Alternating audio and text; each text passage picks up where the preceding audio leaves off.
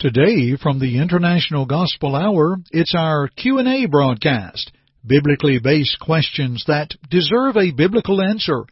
It's a very exciting time to seek out answers to questions that you may be interested in. So stay with us today, and that's coming up from the International Gospel Hour. Stay tuned. We're so glad you decided to listen to our program today. Our intent is to inform you and to encourage you. This is Are You Listening? With Jeff Archie of International Gospel Hour. In a busy world with lots of distractions, we need to pay closer attention to God. Are you listening to God's Word today? Here's Jeff. Thank you to R.J. Webb, and greetings to all of you. And again, welcome to our Q&A segment today. You know, in 1 Timothy 1 and verse 4, the Apostle Paul told Timothy to neither give heed to fables and endless genealogies which minister questions, rather than godly edifying which is in faith, so do. In other words, don't get bogged down with a lot of things that really do not matter in the scheme of things. But let's look at questions that will edify, or for that matter, correct. Questions that we look at that are asked in faith. So many times there are questions that are asked of a sincere nature because we're trying to understand or to see God's will within our lives. So today we want to look at some questions that I entertained when I was in local preaching work as an evangelist. A couple of very special questions, and then one question that was asked at school to one of the young people that attended where I preached. So I think you're going to enjoy this Q&A together. But first of all, before we do that, we want to take a moment and let you hear from R.J. Webb about the International Gospel Hour app for your smartphone, your iPhone, your Android, whatever the case might be. We are excited that many people download our app that has easy access to a number of our tools. And here's R.J. Webb to tell you how you can download the International Gospel Hour app. The International Gospel Hour app is available for your iPhone or Android. Go to the App Store for iPhones and Google Play for your Android. Search International Gospel Hour and download our app absolutely free. You can have access to our website, social media, podcasts, our YouTube channel, and other resources, all by the touch of your finger in the palm of your hand. Please download the International Gospel Hour app today. Question number 1. Are God the Father and God the Son the same? Did both create the heavens and earth, or did God the Father or did God the Son create it? Dear friends, God created all things through the Word, John 1 verse 10. He was in the world, and the world was made by Him, and the world knew Him not. Jesus' nature was neither angelic nor human by God when He was in the heavens. As a divine being, consider the line of His prayer in John 17:5. And now, O Father, glorify me together with yourself with the glory which I had with you before the world was. I like to think of the following as the formed for, F-O-U-R. The formed for meaning for passages that speak of the forming or the creation. Colossians 1:15 speaks of Christ as the image of the invisible God, the firstborn of all creation. Consider Colossians 1:18, especially the phrase, that in all things He might have the preeminence. And the development of that verse is powerful, especially the word preeminence, meaning same level of power and might. When you look at Hebrews 1, verses 1 and 2, God, who at sundry times and in different manners or divers manners spake unto us in time past unto the fathers by the prophets, hath in these last days spoken unto us by His Son, whom He hath appointed heir of all things, by whom also He made the worlds. I like to look at those two verses as the Father planned and the Son executed.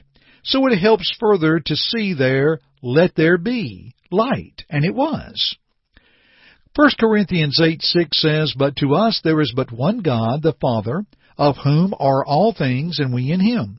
and one Lord Jesus Christ, by whom are all things, and we by Him. I'll readily conclude, dear friends, that sometimes this is even hard for me to comprehend, and for after all, we are not infinite, and to comprehend it may be a challenge, but to believe it, it's not a challenge. Let's just embrace the simple teaching of John 10:30 and 38, when Jesus said, I and my Father are one. Then the Jews took up stones again to stone Him. Jesus answered them, Many good works I have shown you from my Father. For which of those works do you stone me? The Jews answered Him, saying, For a good work we do not stone you, but for blasphemy, and because you, being a man, make yourself God. Jesus answered them, Is it not written in your law, I said, You are gods? If He called them gods, to whom the word of God came, and the Scripture cannot be broken, do you say of Him whom the Father sanctified and sent into the world, You are blaspheming, because I said, I am the Son of God? If I do not do the works of my Father, do not believe me. But if I do, though you do not believe me, believe the works, that you may know and believe that the Father is in me, and I in Him. How about question 2?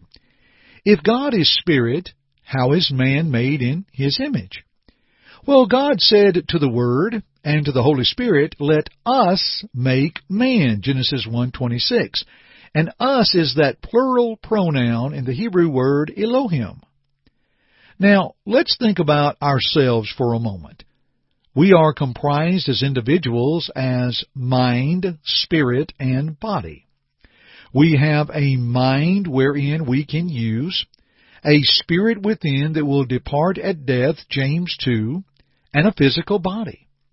Dear friends, when you think about that, this shows the great care and creation of man as a mind to decide and choose for our spirit and body to go in the right way, glorifying God. And creating man in His image shows the foreknowledge and eternal purpose of God, as we see Christ as a man. From Ephesians 3, verses 10 and following, of the eternal purpose that would come forth in Christ Jesus concerning the church. And in Philippians chapter 2, verses 5 and following, Let this mind be in you, which was also in Christ Jesus, who, being in the form of God, thought it not robbery to be equal with God. But He made Himself of no reputation, took upon Himself the form of a servant, and was made in the likeness of man.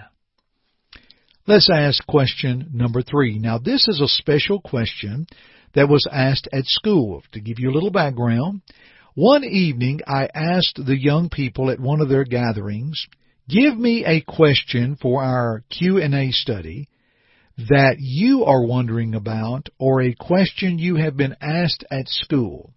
It made for some interesting study, dear friends, and I'm honored to share those with you. So one of our young people was asked at school, what part should I understand the most? Meaning, the question asked, should I understand the Old Testament more than the New Testament, or vice versa?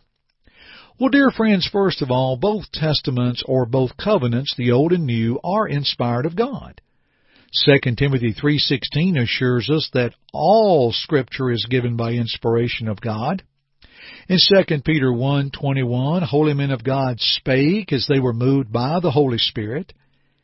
Going back to 2 Samuel 23 and verse 2, David stated, the Spirit of the Lord spoke by me, and His word was on my tongue.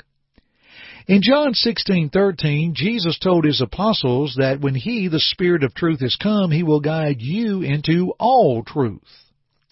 So, dear friends, both testaments or covenants are inspired of God. And in 2 Timothy 2:15, we learn the words, be diligent to present yourself approved to God, a worker who does not need to be ashamed, rightly dividing the word of truth. The phrase there, be diligent, in some older translations say, study to show yourself approved. Diligence means to give 100%, to go further into what we are to do and to learn. When we study, there's no limit in the study, but we need to rightly divide the word of truth. Now, friends, as we live under a better covenant today, according to Hebrews 7, verse 22 and Hebrews 8:6, we should understand that the New Testament and its commands are for us today, while also realizing the importance of the Old Testament as part of God's scheme of redemption. And we note Romans 15 and verse 4. Those things that were written aforetime were written for our learning, that through patience and comfort of the Scriptures we might have hope. The part to understand the most would be the part of which we walk under today, the New Testament, but never underestimate the understanding of the Old Testament.